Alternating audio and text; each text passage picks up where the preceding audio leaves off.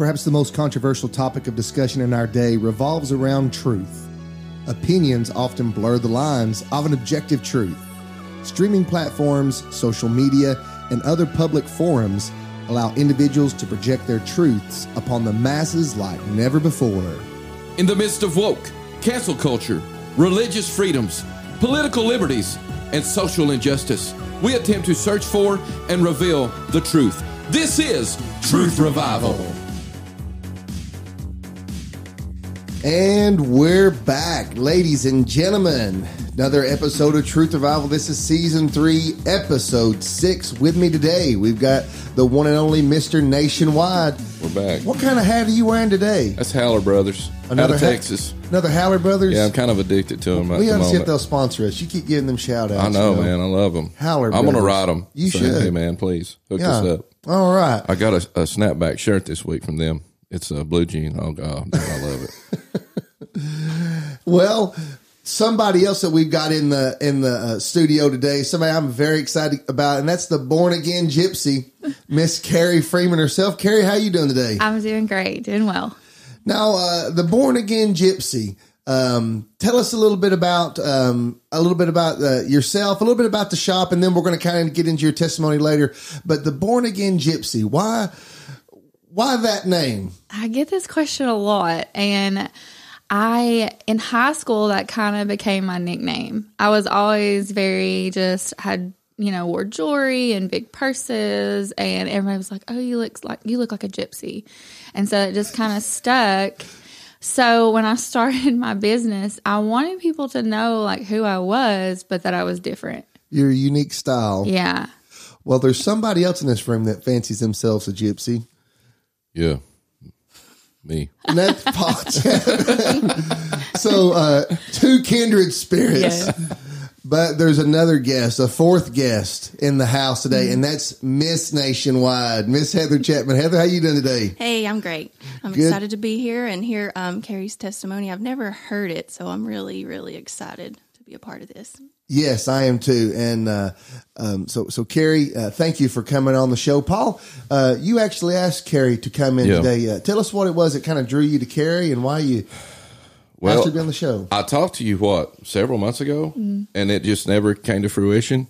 And then I've been working a lot in Teleco, and I'm just like, I did a drive-by and said, hey, it's time. Let's go. So let's make this happen. But I mean, she's you said it earlier before we got online here that she's in the front line. She's constantly working. The Lord's opening many, many doors for you. Agreed. I mean, it's almost become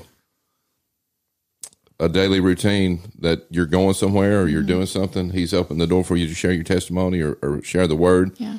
And anytime anybody has that opportunity, God's got a special calling on their life because that doesn't happen by chance. It's ordained by who He is. And I just, when there's action, they call me Nationwide because I go where the action is. So when there's action, I want to know what's going on. So that's why you're here. Well, Carrie, if you don't mind, just share your testimony with us, and we're going to kind of,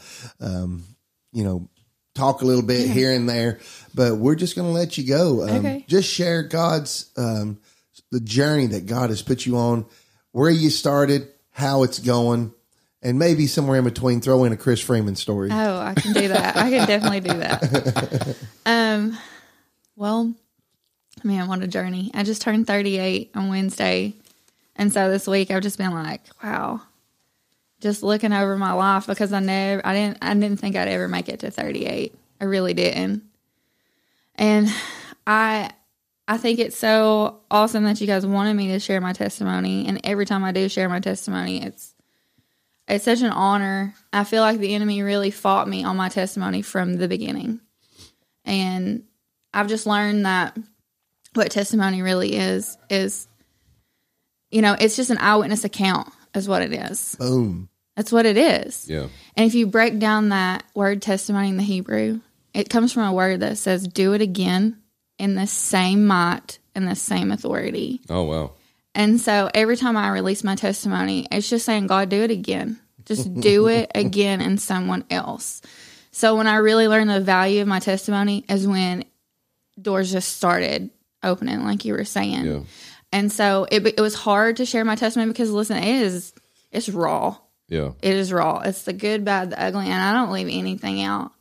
But I think every time that I release my testimony, somebody finds themselves in that and what God can do in that. And so just from the beginning, I was raised in Madisonville. You know, I'm just local. My dad in the ministry, pastor. I remember when he announced his call to preach. I mean, I didn't know what that meant. I mean, I just knew like that was our normal, was to go to church every Sunday night, Wednesday, Bible school, Christmas program, Saturday night singing, revival. I mean, that was our norm. Like that's just what we did. And so, just raised in church, sat on the front row with my dad, and he pastored a few churches in between, and I was, in youth group and everything. But I guess when I got into, I think it was towards the end of middle school, I started making like small compromises, I got that little taste of rebellion, what it was like to go against your parents' wishes. And it was just from there. And then high school, it was just, I started hanging out with, people that like to party. And it was just became like an everyday thing. And I guess what I'm trying to say was that, I was just in church because that's where my parents were. But it was never like a personal level for me.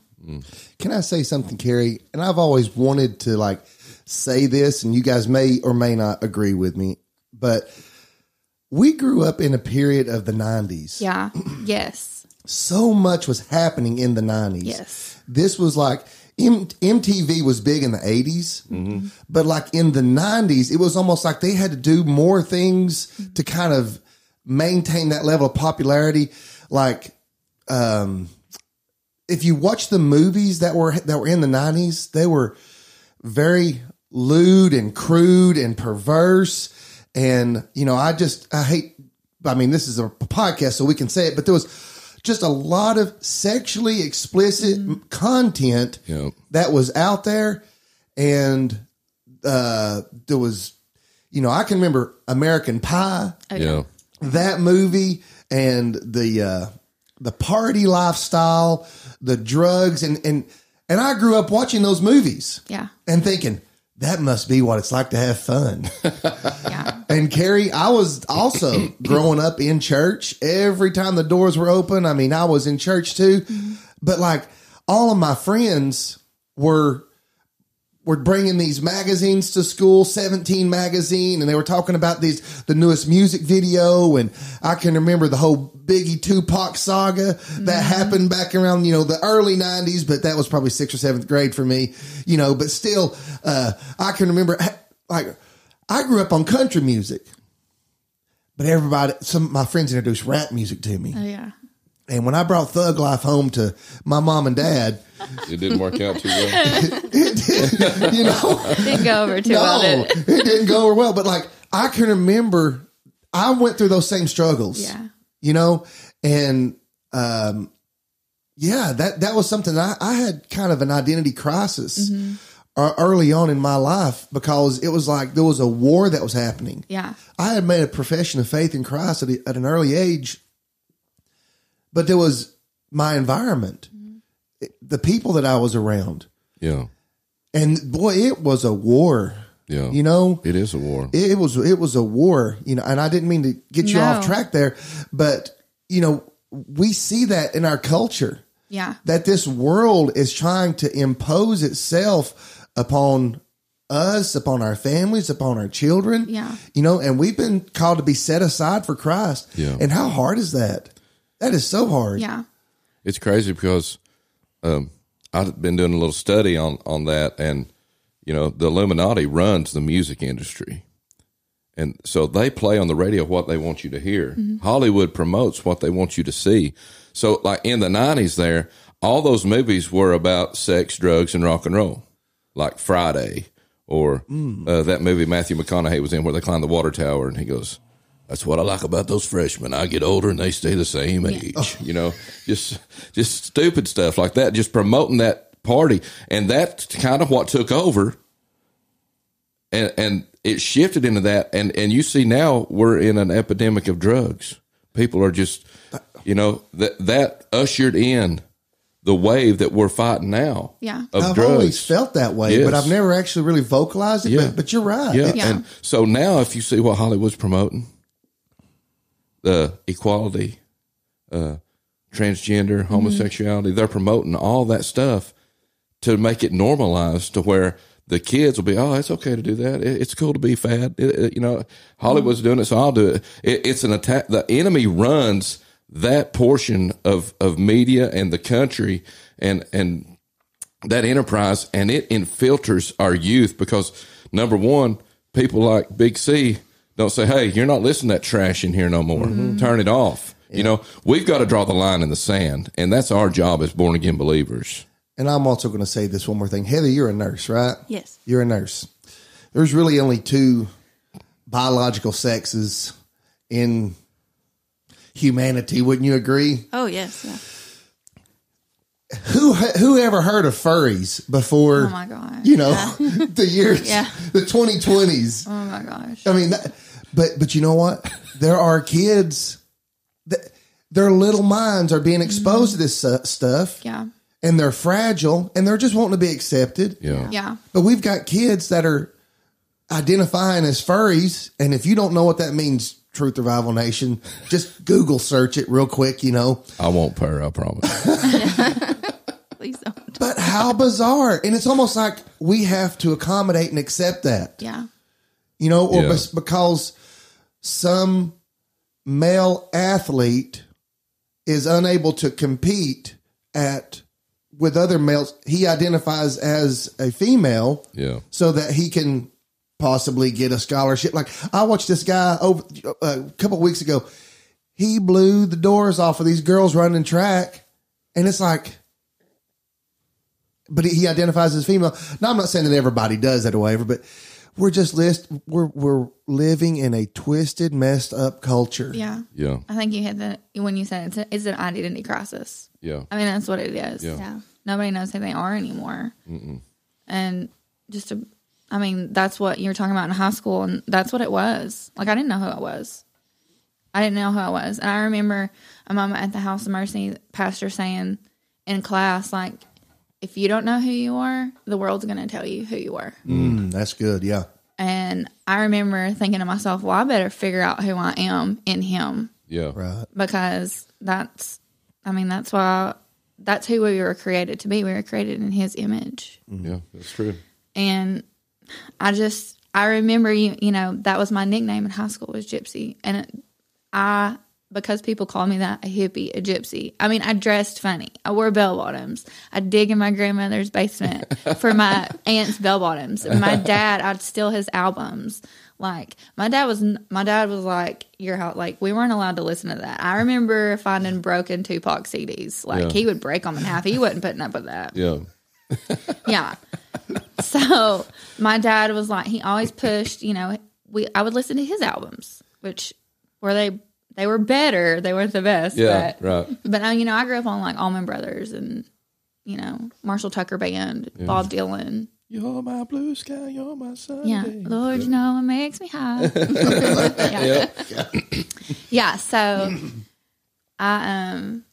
but that was kind of like the genre they pushed me in. That was the realm they pushed me in. Well, you're a hippie, you're a gypsy. Well, what goes along with that? Party. Yeah. I mean, that's just who I thought I was. So I took on everything that had to offer. You wore the persona. Yeah. It's like, I got to smoke pot then. Yeah. Well, I got to sell pot. I got to get me a Volkswagen van. I got to get me a Volkswagen van. I actually had a Volkswagen Beetle first. Really? Yes. When I graduated high school, I got me a Bug. And then the van happened.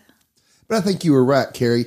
I mean, identity crisis. We've all struggled to fit in at some point or another. It's true. And when you find your people, like your group, you try to thrive in it, And some people take it further than others. Yeah. But yeah, keep going with that. Well, I mean, I wasn't I played basketball. My dad, if you know my family, like, you play a sport. This is what you do. If you don't, then that was kind of like a rule in our house. You either play a sport or you work. Well, I wasn't very good at basketball. I mean, let's just call it for what it was. I just couldn't find, like, my thing. I just didn't feel like I was good at anything. So, but I was really good at partying. I was really good at hanging out, breaking all the rules. I was just really, really good at that. I felt like I was. Right. And like you said, I was accepted. I didn't feel like I was accepted anywhere else. So that's just kind of like what I did. All through high school. And then, a lot of people stop after high school. Like, okay, that was fun. We partied. But I just couldn't. I just didn't. Like, it just didn't stop for me. It just became a way of life. It's just all I knew. So got wrapped up in it real quick. So how long, yeah, I know you said in middle school you started, letting things slip in. You compromised. And that's a big thing. You said, compromise on small things, and then small things turn into mountains. Yeah. So in high school, freshman year, sophomore, junior, which year did you kind of dive into, you knew this is where I'm going to go and this is what I'm going to do? Well, I remember I got my heart broke real good my senior year. Yeah. And it had nothing to do with Chris Freeman. Yeah. Yeah. Lord knows I probably should have stayed with Chris Freeman because he was the good one. But, you want the bad one. Yeah. You want the bad boy. And he Yeah. was the good guy. I didn't want somebody to treat me good. Yeah. So I had my heart broke real good. And that just created like this desperation in me. Like I didn't want to feel anything because it hurt so bad. Right. And I just did not want to feel anything. So it became this, I want to be numb at all costs. And I don't care what that looks like. And I don't care who I have to walk over to get to it. I'm going to be numb and I'm not going to feel anything. I remember, because I partied too. Yeah. I mean, you want to escape reality because your reality is no fun because you're not accepted. You're not good at anything. You don't meet anybody's standards. Yeah. So you just want to stay numb because when you're numb, you don't think about it. Yeah. Right? Yeah. I know. I've been there. Yeah. Yeah. And I've heard your testimony, not directly from you, but I've heard it circulated and I've heard your testimony circulated. So, I mean, back to that, it's a powerful thing. Yeah. We all have our own journey, Yeah. Yeah. But Carrie, you said it so beautifully, who we are in Him. Yeah. Yeah.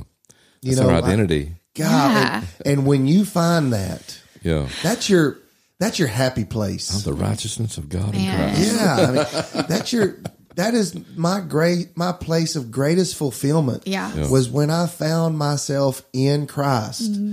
And for anybody out there listening, if you haven't found that, I am praying for you. We're praying for you that God would call you unto Himself and that you would follow the leadership of the Lord and find out who you are in Christ. You are fearfully and wonderfully made. God has a purpose and a plan for your life. This is, again, something else, Carrie, that they're pushing in the schools.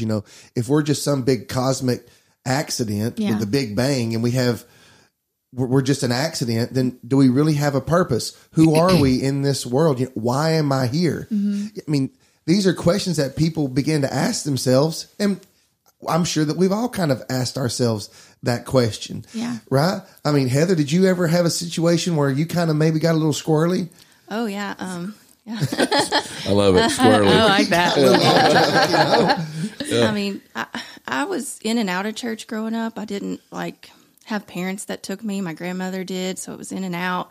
But kind of like Carrie, I didn't have that personal relationship at that time. And I was influenced. I wanted to be accepted. I wanted to be loved. My parents were separating, divorcing in middle school. It was difficult. So I was looking for acceptance, and I started hanging out with some of my brother's friends, and they were all into drugs. So I dabbled a little bit. It was a hard time, but yeah, I began to see that wasn't what I wanted to do with my life. It took me a little bit, but I thankfully found friends in high school who did want to go to church and invited me, and I went to New Providence, and God just really, he started changing me. And the story wasn't over there. There's so much more to it, but yeah, I really got into some stuff, and I could have really been down a really long, hard path, but thankfully God changed my path. I'm very thankful. Hallelujah. So, Carrie, you're after high school, and would you say you're off the deep end yet? Not yet.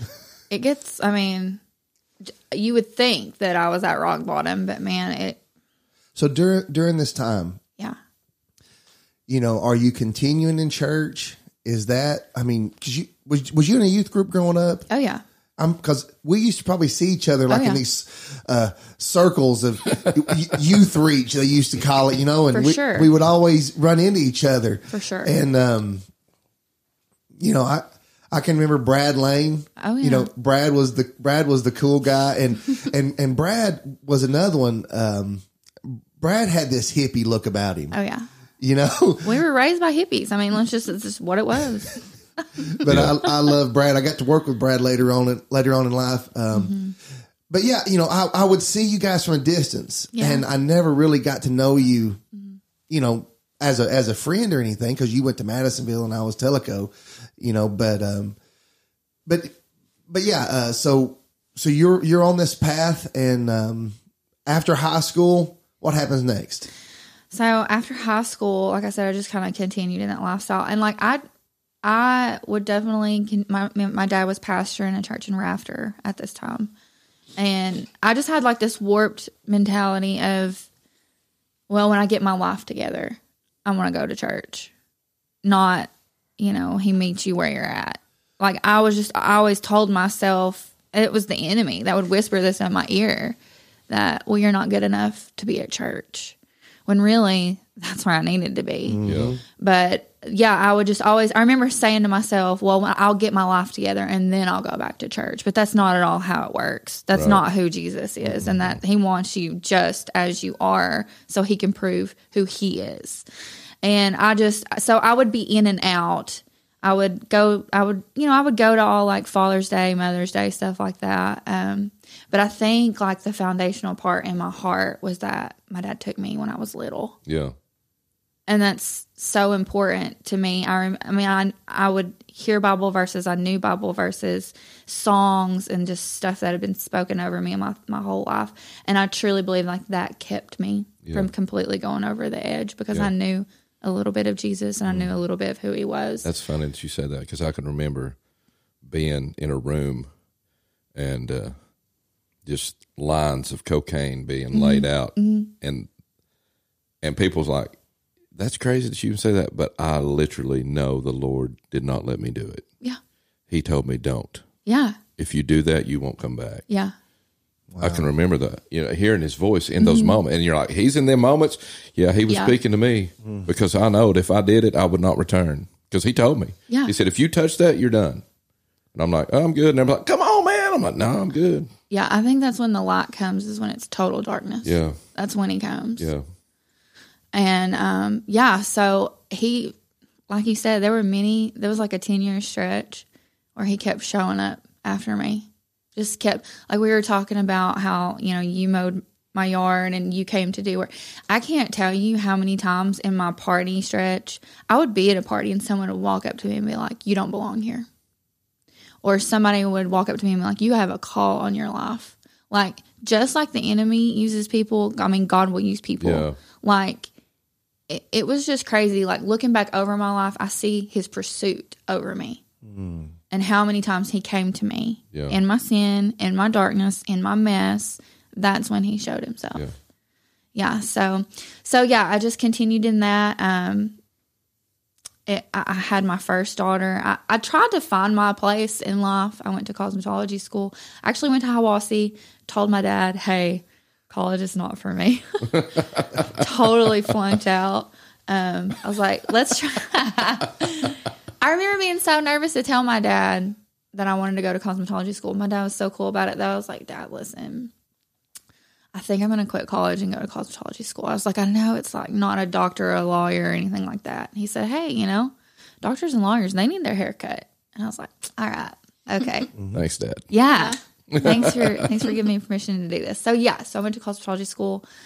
A 10-month program took me 3 years, and 3 different schools and 3 years. I got a friend like that. Yeah. So during that time, I had my first daughter, Marley, and I think my parents really hoped that would save me, like give me okay, she's gonna be a mom. Yeah. But really, the enemy flipped that upside down and really used that because I was a single mom, and he really played on my worth right there. And I just didn't feel like I felt like I was damaged goods. Mm-hmm. And, I really I just took a nosedive after that. Mm. That's when I got introduced to pills, opiates. Yeah. Because, you could take a pill and you felt like super mom. You could do all the things. And so that's when it really started to spiral. And that was one of the things in this opioid epidemic. Like, taking a pill is not as bad as, smoking a joint or snorting a line or shooting something in your arm. You're just taking a pill, right? Taking a pill. Yeah. And most of them were prescribed by doctors. Mm-hmm. And so, the doctors know what they're doing. But we see now, looking back, that was a huge crisis, and you were neck deep in it, right? Oh, yeah. It was deep. It was like the pain clinics in Florida, like all that was going on. And like people had scripts like crazy. It was it was a thing. And I just got thrown right into it. We're going to take a quick break. We'll be right back.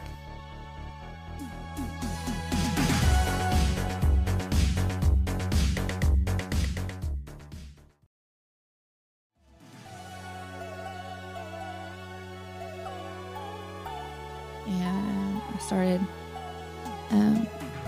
dating a guy that was really into it, and it just I just lost so many years of my life to that. And it wasn't long until I lost my daughter. She was pretty young. I think the first time I lost her, she was 2. Oh, wow. Yeah, it didn't take long at all. I lost everything. I quit school and lost her. I went to jail, those are just all the things that come from that lifestyle. So yeah, lost her. Her dad, we were never really, I wouldn't say a relationship. So we tried to co-parent the best that we could, and he really stepped up and was her father when that happened to me. He took her and took care of her, and then my mom and his mom helped raise her. And so that created a safe place for her. So I knew that she was good. So that really didn't give me any reason to stop. Yeah. So they kind of enabled you. Yeah. At not just per se, but at the same time. They just went into like survival mode. Like there's this little girl, and we got to take care of her. But no, my mom will tell you that she enabled me. Yeah. Yeah. And that's just not letting me feel the consequences of my own actions. Right. So that gave me no reason to change. Yeah. In many different places of my life, not just with Marley. So, yeah. So then that continued. I got pregnant with my second daughter. I was in a very bad relationship. Just a very emotionally abusive relationship. I didn't feel like I was worth anything. So, my standards were pretty low at this time. And, so I got pregnant with my second daughter, and this was the time at the Povo house, and, her father ended up leaving. He was gone. I was all by myself. I had just lost my car. My mom was about to kick me out of this house. Like I was about to be homeless at 8 months pregnant. Yeah. And I ended up going to jail. And I remember waking up on the floor at the Monroe County Jail. In the floor. And That's like, where you regain consciousness. Is that what? yes, 8 months pregnant. 8 months pregnant, Oh my second daughter. gosh. But I had that moment, you read in the Bible where they came to themselves. Ah. And I had that moment. I remember waking up and I was like, what just happened? And how did I get here? And not just like, how did I get here? But like, how did I get to this place in my life? Mm-hmm. Because 10 years was just gone. Yeah. Happened so fast. And it was gone. And I went back to those small compromises. That's where it starts. Because the enemy, he doesn't come all at once. Right. He comes just a little bit at a time. And he doesn't come in a pitchfork and a cape and horns. He doesn't come as those things. Right. He comes as beautiful and enticing and everything you've ever wanted. Yeah. Just like, those movies we were talking about. Like, it shows the good time. Like, you're having a good time at all those parties. Yeah. But it doesn't show the next morning. Yeah. Or, the consequences of everything that you did that night. There's a verse, and I can't remember exactly where it's at, but it says that filthiness clung to her skirt because she gave no thought to her future. And that was me. Like, I put no thought into my future. Yeah. Like, I was just living in that moment. For the moment. For Yeah. the moment. Mm-hmm. And so I'm waking up in Monroe County Jail with all those consequences, Right. all those decisions I'd made. I was laying in my consequence. And I just had that moment of, there's got to be more to life. Like, I know that I'm meant for more than this. Like, I know. So I get out of jail that next morning, and I would love to say that I turned my life around that day. I would love to say that. But I feel like the Lord started cultivating my heart in that moment. Breaking up that fallow ground. Yes. Yep. And I had a doctor's appointment that week, and I was going to UT high risk because I couldn't pass a drug test. So they were monitoring me and the baby pretty closely. And I had this moment the night before I went to my doctor's appointment where I went out on the porch. There was a big porch at that house. And I went out on the porch and I was sitting there. It was raining. And I had that moment with God where I was like, okay, if you're real, because my whole life they've told me that you are, and I've heard about you, and they tell me that you're this help, you're an ever-present help in time of need. Man, I'm in need, and I need some help. So if you're real, I need you to help me. Yeah. Help me, God. Help me. And it's no sooner than those words left my mouth, this presence came out on the porch like a rain. It wasn't raining inside the porch, but it felt like it was. And there was just this presence that came and sat with me where I was. And I'll never forget that moment. Mm. And it was just like, I'm here and I'm going to help you. Now, I expected him to turn everything around right then and there. Yeah. So I went to that's not how it happened. But I went to my doctor's appointment the next morning. And I just looked my doctor in the eye and I was like, hey, I need some help. I have no means to take care of this baby. I have no one to help me. And I'm about to lose my house. So I don't really have anywhere to take her back to. And he just immediately, like he was waiting on this moment, he handed me a piece of paper. And on this piece of paper was a list of adoption agencies. And I was just like, okay, all right. Felt a little relief, like, okay, I could do this. So I went home and I called the first one on the list. It was in alphabetical order. It was Bethany Christian Services. And I called them and I was like, hey, I need some help. And this sweet little woman named Miss Wanda came out to my house, drove all the way from Knoxville. And she loved on me and she prayed with me. And she was just amazing. She was truly like an angel. Yeah. And because I didn't really feel like I deserved any help. And she was just like, she laid out a game plan. Like, this is what's going to happen. Like, I'm going to give you some portfolios to look through. And if you see people that you think you might want to work with, you see that, you want these to be your parents for your daughter, you just let me know. And I flipped through probably, I'm not even kidding, like 50 portfolios. Like, how do you choose parents for your child? How do you do that? But I got to this one portfolio and it was this woman, and she had like curly hair, a nose ring, and the guy had like this long red beard. Like, I was just drawn to them. Like, these are my people. But they had like a lot about them. Yeah. Like something that I was drawn to. But what I would come to, it was the Lord. Yeah. They love Jesus, and that's why I was drawn to them. So I was like, I want to meet these people.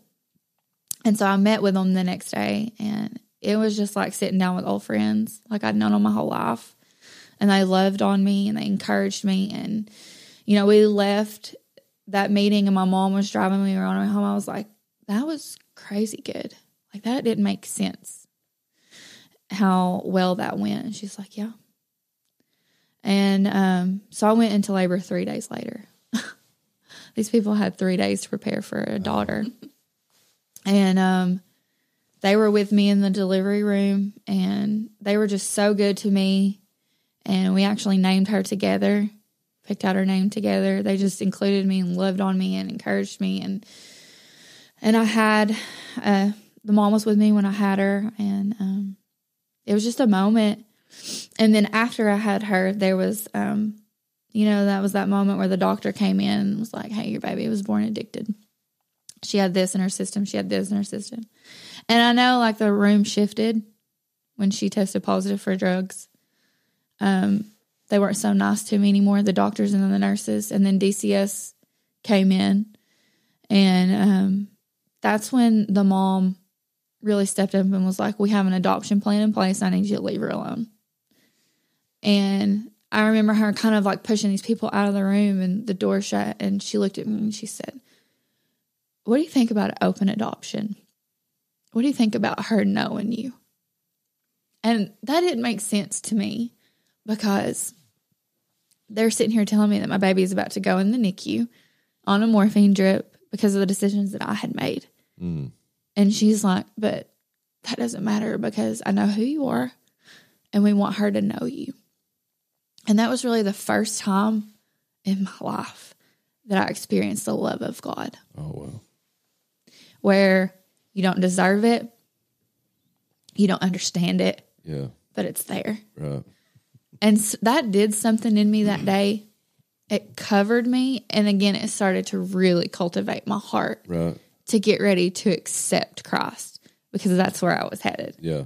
And that just did something for me that day. It marked me. And I'll just never forget that.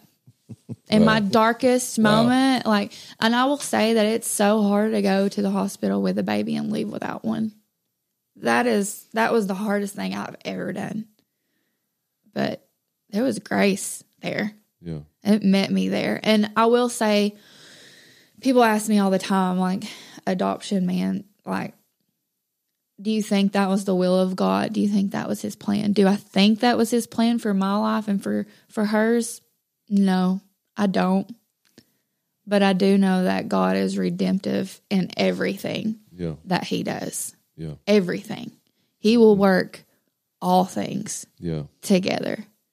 So I think that's what happened that day. Yeah. That's what happened. So I would love to say that I left the hospital and turned my life around. I'd love to say that. But that's not what happened. Oh, wow. I'd wallow for another year. I'd run for another year. Carrie. But that next year was rough. Yeah. Because you knew the truth. Oh, yeah. I just got a little taste. Yeah. And once you see the face of God, once you're with him, once you experience that presence, nothing else is going to satisfy you. No. Yeah. Nothing else. Yeah, you're never satisfied. Mm-mm. You can run. Oh, yeah. And I did. And I would do well for a while, but then I'd get in my feelings and wallow in that for a while and use that as an excuse. Right. Yeah. And then my dad called me, and he's like, I read this newspaper article. Tammy Connor, the Advocate had done a story on her. My dad got a hold of this newspaper. And then she was radical, Yeah. She's radical. And he's like, I think it gave him a little bit of hope, because if she could change, he knew I could. And, she was part of the house that Mercy built. So he immediately reached out to pastor and was going to have the girls come to his church. At that time, they were going and giving their testimony at different churches. And so And he said to himself, he said, I'm not going to mention my daughter. I'm just going to sow a seed. Just going to sow a seed into this ministry in faith. Yeah. And so, yeah, he booked the house that Mercy built to come the first time. He called me and he was like, hey, why don't you come to church? We're going to have a special service. I'm going to have the house that Mercy built. And in my mind, I knew what he was trying to do. I said, Dad, let's just get one thing straight. I'm never going to be a House of Mercy girl. Never. These people are weird. They dress the same. They do all those weird songs. I'm pretty sure it's a cult. And they brainwash people. Like, no. Let's just get this straight. Yeah. Never. Never say They brainwash people. Very cool. Oh, God. Yeah. I was convinced. So I didn't go that first time. He actually had him come back a second time. And I'm just hearing this, like, from after I'm in the house. They're telling me what all really happened. So the second time they were at my dad's church, I guess, like, spirit broke out. Like, there was revival. Like, people were in the altars, like, calling after their loved ones. And Roma had shared the verse out of Acts 16 that, not only if you believe, not only will you be saved, but you and your house. Yeah. Mm-hmm. And my dad grabbed hold of that, and he wrote my name next to that verse. And there's something that happens when you use the word of God and your faith. Yeah. There's something that happens in the spiritual realm. It was like the Lord was like, all right, I'm going to get her. Yeah. And my life, I felt it. I felt the Lord like saying, this is it. This is it. So my dad actually called me that Monday morning and was like, I want you to come to the porch. And my house, when you get a summons to the porch, something's about to go down. Either you've done something wrong or like this is like a serious talk. Yeah. So I remember a slow motion walking up to the porch. Like, what is it? Like, I was like racking my brain. Like, did I steal something? Because that's where my life was at. Yeah. And he sat me down and he was like, Carrie, this has gone on long enough. And he just began just to weep. He just broken. Like, I just saw my dad so broken for me. Like, I know my mom and dad were so scared for me because they knew, like, I'd done jail. I'd done rehab. I'd been to rehab. I can't tell you how many times. Yeah. I had booked one-way plane tickets, flown across the country to try to get my life together. I'd been hypnotized. I had done all these things. And my dad was so desperate. He's like, Carrie, please, I'm begging you. Can we just get you some help? Will you please just go visit the House of Mercy? Will you just go visit? And I guess, seeing my dad cry, I was like, yeah, Dad, I'll go visit. I'll go check it out.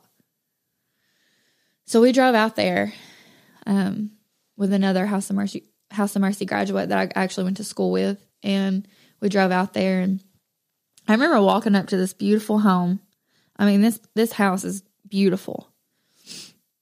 I remember walking up to the door, and when I stepped onto the porch right before I put my hand on the door, this presence met me again. And it was like that same presence that met me on my porch. And I'll never forget that. Yeah. Because it was like an old friend. It was like a blanket. It was like a peace. It was just all these things that I needed so bad. And he met me there again. So I went into this house, and not even kidding, can't make this up. Walked up, all the girls were sitting there. And one of the girls was a drug dealer, one of my drug dealers. And I was like, what? I was like, okay. I looked at my dad. I was like, if she can change, anybody can change. Yeah. So, it was like, it's the real deal. It's the real deal. Like, the word of God, the presence of God, like, that's where the change is. Yeah. So, I agreed to go, but I had to wait 3 days. That's there. You've got to detox for 3 days before you can come into the house. And so I was scheduled to come in the house on Easter Sunday of 2015. So I stayed with my dad those 3 days. And I don't even really remember. Like, that was totally the grace of God. I don't remember those 3 days at all. Like, but I know that I didn't run. And I'm a runner. Yeah. I ran from everything my whole life. I ran from Chris Freeman my whole life. I'm a runner. That's what I do. Well, that's the gypsy spirit. It is. You say? Yeah. Right? It is. I would run to all different parts of the country. I've lived everywhere. I would run when things got hard, but I didn't run this time. And I know that, like you said, you heard the voice of the Lord. Yeah. I heard the voice of the Lord when my dad said, "Will you go to the house of mercy?" I heard that booming voice. If you deny me now, I'm going to deny you later. Yeah. And I knew, the Bible talks about a way out. Yeah. I knew in my drug stupor that he was giving me a way out. Your way of escape, huh? Yeah. Like a trap door. Like, here you go. I'm giving you a way out. Exit stage left. Let's Yes. Let's go. And I knew that was my last opportunity. go. Wow. I knew it was. I was in Shaw Hollow. This is no joke. Okay. My drug dealer came and got me and took me to church Yeah. the day I got saved because he thought he thinks he's good Yeah. to this day still, Yeah. and he may be. That's between him and the Lord. Yeah. We went First Baptist Telco. On the way home, we're in Shaw Hollow, right? Mm-hmm. And I'm in the back seat. I wrote a song about this back seat passenger side. Yeah. I'm like, boys, I'm done with this. I said, I got to give my life to Jesus. Mm-hmm. And they're like, are you crazy? I'm like, no. And I never will forget it, Roman. They twisted a big one up. And they stuck it behind the headrest. Said, here, just hit this and think about it. Yeah. And the Lord told me blatantly right then, as I grabbed it, he said, if you don't choose me today, I'm done fooling with you. Yeah. I can take you to the curve we were in. And I remember setting that thing in this hand here, and I broke it in half. Wow. And when that car stopped, I crawled out on the gravel and begged for forgiveness. Yeah. Yeah. I think everybody has an appointed time. Yeah. Yeah. There's a time in your life where you come to a crossroads. Yeah. And he's just saying, choose me. Yeah. It's like that verse in Deuteronomy where it's like, I'm giving you this choice. I've called heaven and earth together, choose life. Yeah. Yep. Choose life. And I think we all come to that crossroads where it's like, you have to make a choice for yourself. Yeah. Because in him is life, and that life is a lot of men. Well, as you've already shared, though, in your testimony, Carrie, there was other opportunities, and I'm sure your mom and dad prayed, and, you thought you were going to make a change, Paul, probably you too. Everybody who's ever been involved in something, it's like, well, I'm going to change now. I want to stop. I'm going to stop now. I'm going to make a change. New Year's resolution. It's a great time to stop, Yes. But it's just like that prodigal son. Mm-hmm. He had to get to that point where he's tired of it. Yeah. In that place of shame. Yeah. In that place of filth. Yeah. And there wasn't nobody else. Mm-mm. He was done. Yeah. He was tired of it. And you see, God knows where that place is for everybody. Yeah. That's right. And there might be somebody out there that's listening, and you may have a family member or a loved one, and they haven't made it to that place yet. Carrie, what would you say to somebody who has a family member that they're not ready to surrender yet? Because I hear people say hard love, hard love. Like, what would you say to somebody like that? What can they do for that family member? Lock the door. I'm telling you, my parents had to lock the door and quit answering the phone. They had to quit interfering with what God was trying to do in my life. You have to get to that place where there's no other Savior. There's no other Savior. Do I believe in hard love? Yes. I believe you have to get to that place of, I ain't got nobody to call. There's nobody else to call. But I also, on the flip side of that, believe that you can, like I shared, show somebody the unconditional love of Christ.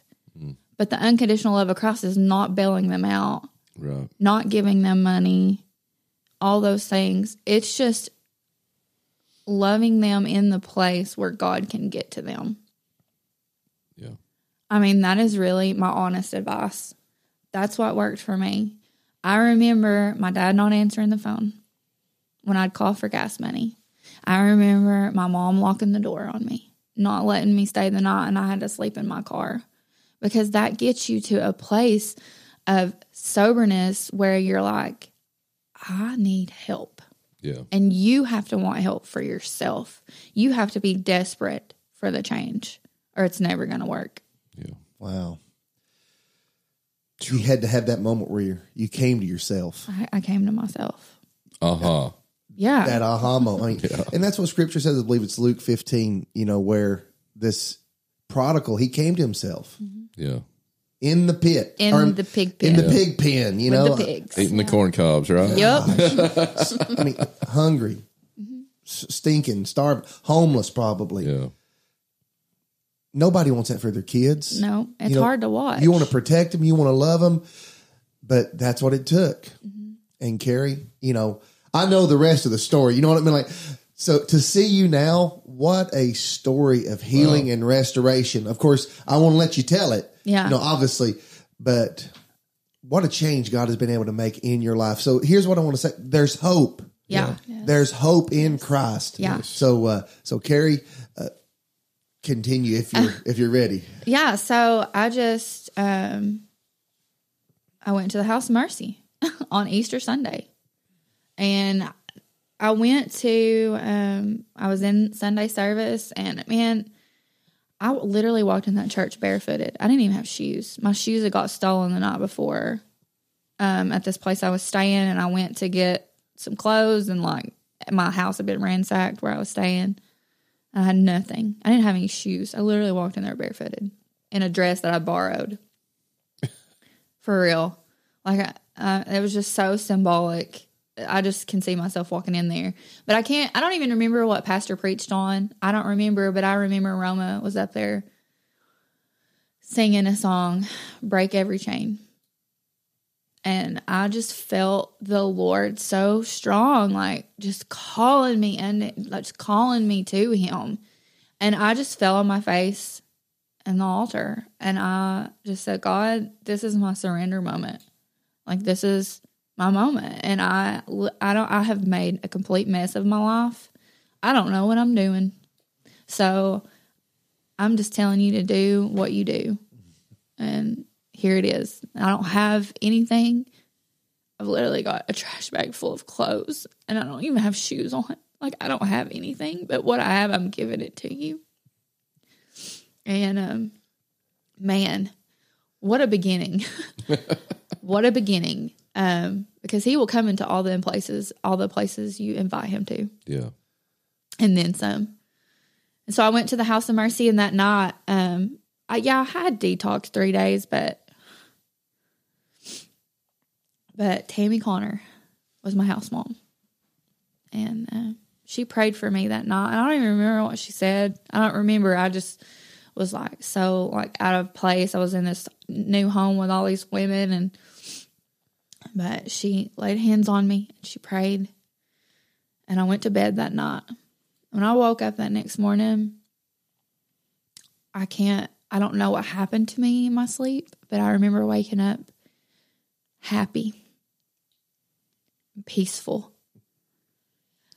and just filled up. Yeah.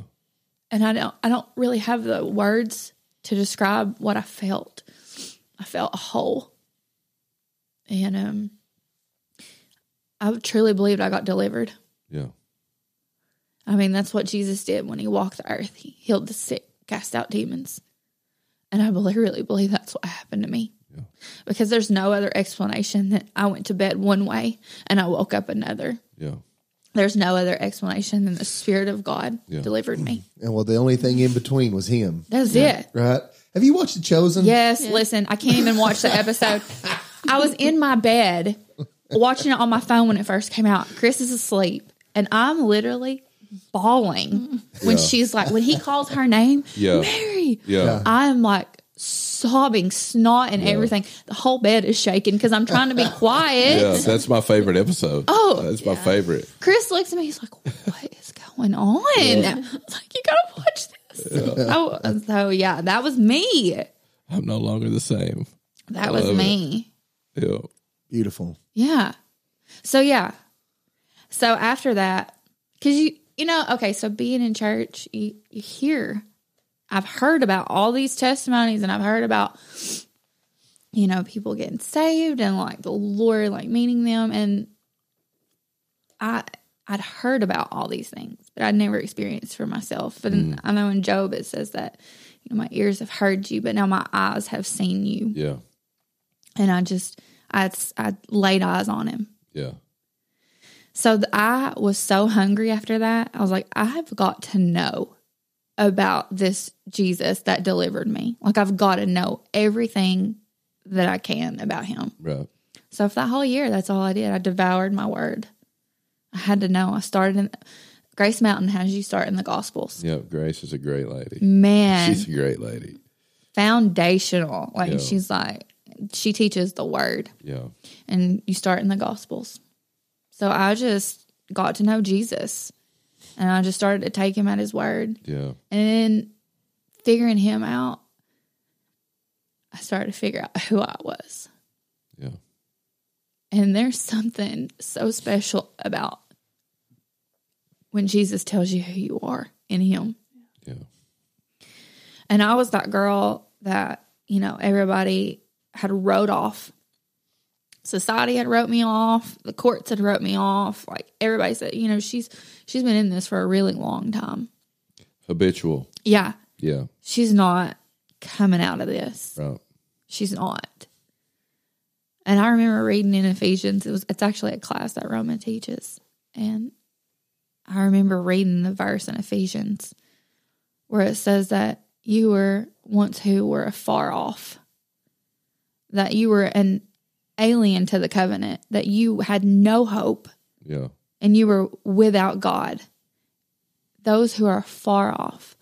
There's two words. It says, but now have been brought near Yep. by the blood of Christ. Amen. And I remember thinking to myself, yeah, I was an outsider and I was that person, but now I'm not, because I've been washed in the blood, and that's who I am now. So when that light went off, that I wasn't her anymore, that I was truly that new creation, Yeah.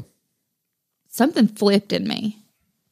I started walking a little taller, started holding my head up. I'm like, I'm the righteousness of God. I am who he says I am. Yeah. Like, something flipped in me. There was another moment.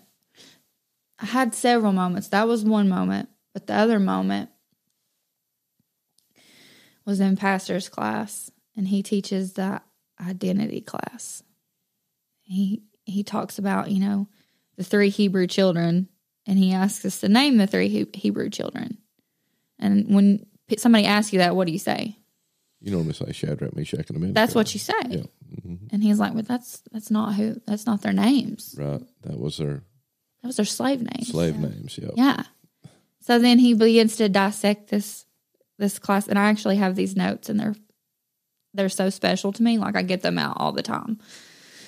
And so he begins to teach on identity, and he quoted this verse, and it's this verse that I heard my whole life, but you know, you read verses and then you read verses, and then they come alive all over again. And he spoke John 10:10 over me. The thief comes to steal, kill, destroy, but I've come that you may have life and have that in abundance. Yeah. To the full. Yeah. And when he spoke that word over me, I'm not even kidding. It was like blinders, like that Saul to Paul. It was like blinders Yeah. fell off me. Because my whole life I thought that I was born this way. That it was like some chemical imbalance in my brain. That I was truly born this way, created to be a drug addict. I remember telling myself that. But that's not at all the truth. And when the truth comes, the truth sets you free. Amen. And I remember thinking, oh my gosh, I really do have an enemy. I really do have an adversary. And this addiction, this imbalance, it's a spirit on my life, because the Bible says that we don't wrestle against flesh and blood. Right. That's not what, I wasn't wrestling against myself, but it's against powers, principalities, all those things. And so when I knew the truth, when I figured the truth out, I rose up and fought. Yeah. I was like, no. Okay. Now I know where it's coming from, and now I know how to fight it. Yeah. And I'm not letting him have any more in my life. Yeah. There was a moment in my life where I'm like, nope, no more. Enough's enough. No more. Yeah. And that was a switch. Yeah. Flipped in me. There's a verse in Isaiah that says, I've set my face like a flint, Come on. and I will not be ashamed. Yeah. You just have those moments where you're like, Yeah. yeah, okay. Resolute, Yes. determined. You make up your mind. Yeah. You answer the call. Yeah. You answer it. Rise up. Yeah. Yeah. They come with horses and chariots, but my gosh, I'm Come coming in the on. name of the Lord. And I'm about to take you out. Wow. Yeah. Well, Carrie, I said our target goal was about 45 minutes. I know. And we've been going for an hour now. Seems like we've been here for 15 minutes, But I know that there's more to the story. Oh, yeah. There's more there. And I just want to say how proud I am of you to see what God has done in your life, in your ministry, in your family. I love Chris Freeman, by the way. Me too. He's a great friend of mine. Chris has got a powerful testimony. Oh, man. To see Yeah. who Chris was out in the world, I mean, it just, that hurt me for the longest time. Yeah. And I didn't know how to talk to him. Yeah. I've always been, maybe people see from the outside Roman Hamilton, but I'm socially awkward. I don't always know how to approach people because I don't want to be judgy Yeah. or condemning. And I never was able to really tell Chris, just how much I loved him. But I'm so thankful, though, that God used your story Yeah. and your testimony. And God has done a great work in him now. Yeah. And you guys have an amazing family Yeah. and a great ministry. And just, a story of healing and restoration. Yeah. And you guys are walking in it now. Yeah. Yeah. Well, I will say this, Roman. That's how I heard about your testimony, was through him. You had such an influence over his life. I know, playing football together, but sometimes it's not the words we say. It's sometimes just by the life we live. Yeah. And I think that, just seeing you have your family and you be the joy of the Lord, people want that because they see it's real. Yeah. And people see that in you. And I think that was such an influence on Chris, and, knowing that it was the real deal. Solid. Genuine. Yeah. I would call you solid. I would too. I definitely would too. He would just say, he never wavered. Yeah. Well, and here's the thing. We all have our path. Yeah. We all have our path. And, right now in our culture, it went from being like the American Pie movies and all the schmut, and now it's these superhero movies. Yeah. The Avengers. And I just feel like God is assembling a team of people in Teleco. Yeah. God is bringing people together. Yeah. And Carrie, we know the enemy. Mm-hmm. We know the enemy's devices. We're not fooled but that doesn't make it any easier. But at the same time, it's like we know what we need to do. Yeah. And we're praying over our families. We're seeking the Lord. Mm-hmm. We're on the front lines. We're on the battlefield. We're fighting the good fight of faith. Yeah. And I'm thankful to have a fellow laborer in you. Yeah. And Paul and Heather and our partners and friends down at the River of Life and House of Mercy. That's one thing that I feel God has called me to do in this area, is to try to build bridges. Yes. In churches. Yes. Because our churches are so splintered and fractured. Yes. And you have churches up on rafter and people think we're all alone. Yeah. Or you have churches down Rural Vale and people think, well, we don't have any friends. Yeah. And nobody, or you have a church right in the middle of town and Yeah. Their church sign is busted and devastated, has been that way for years. And people from the community, they see when the church is, Yeah. busted up. Yeah. Yeah. I love what they tell you in the jail. When you go to minister in the jail, they say, listen, when you walk through those doors, you leave your denomination at the door. You're coming in here to spread the gospel. And I mean, the truth is, he's coming back for a bride. Yeah. And that's all of us. Yeah. That's all of us. So that's awesome. It's true. It's awesome. But we need to strengthen one another. Yes. To encourage one another. And Carrie, your story today, your testimony has blessed my heart. Yeah. Thank you for sharing that. And I know that it will bless others as they hear it, because somebody that's listening, they have a daughter that could be blessed by your story. And I just am so thankful for what that you've been allowing the Lord to use you as a vessel. Yeah. Like, I'm seeing on Facebook all the time, Carrie Freeman, Carrie, going here, going there, born again gypsy. And like, you're allowing God to, he has elevated you, but you're allowing God to use you on that platform, shining the light. Yeah. So thank you for that. Yeah. Heather, give us your closing thoughts here. What She's a story. so talkative. I know. She's Well, had to calm her down. I don't know. but just give us some closing thoughts here, Heather, and then we'll hear from Carrie. Just closing thoughts, and then Mr. Nationwide will wrap us up. So I'm just blessed to be here and to hear her testimony again. I've never heard it. I've heard a lot about her testimony. I've seen her out in town singing, and she blesses my heart. And so it's really, really a blessing to hear all about your testimony. I'm so glad for you being able to share it and changing lives. I'm so thankful what God brought you from and what he's going to do for other people. So thank you for sharing. Amen. we didn't even really talk about your singing, Oh, and Heather brought it up. So thank you for bringing that up. Have you ever wrote a song? yes. How many songs have you written? I mean, I wrote. How many? Okay. I wrote one like last week. The Lord gives you songs. You can't help but write about the Lord. Yeah, that's true. You can't help it. Yeah. Especially when it's like you and your guitar. Of course, it's going to flow out. Yeah. Here's the thing. I can sing about the Lord. You can't write songs. Well, I'm not. I mean, it's like it's not in me to want to do that. You know what I mean? Like, could I? Probably. It's like, but I don't. I think you're a songwriter. You're an artist. Paul's a songwriter. This is your happy place. That's where you can be expressed. Corey's a painter. Yes, she is. Can I paint? Sure. Can I paint your van? Sure. Can I paint your store? Yes. Thank you. I'm going to tell a funny story about the van. Okay. But can I paint? Sure. Am I any good? No. Right? But again, God has callings for all of us. Yeah. And when you find where you fit in the body of Christ, you find your calling, you find your purpose. Yes. You thrive there. Mm-hmm. Me, I've wrote one song. And I wrote it in 2006 or something, maybe. And that's all I've ever felt inspired to write. Hey.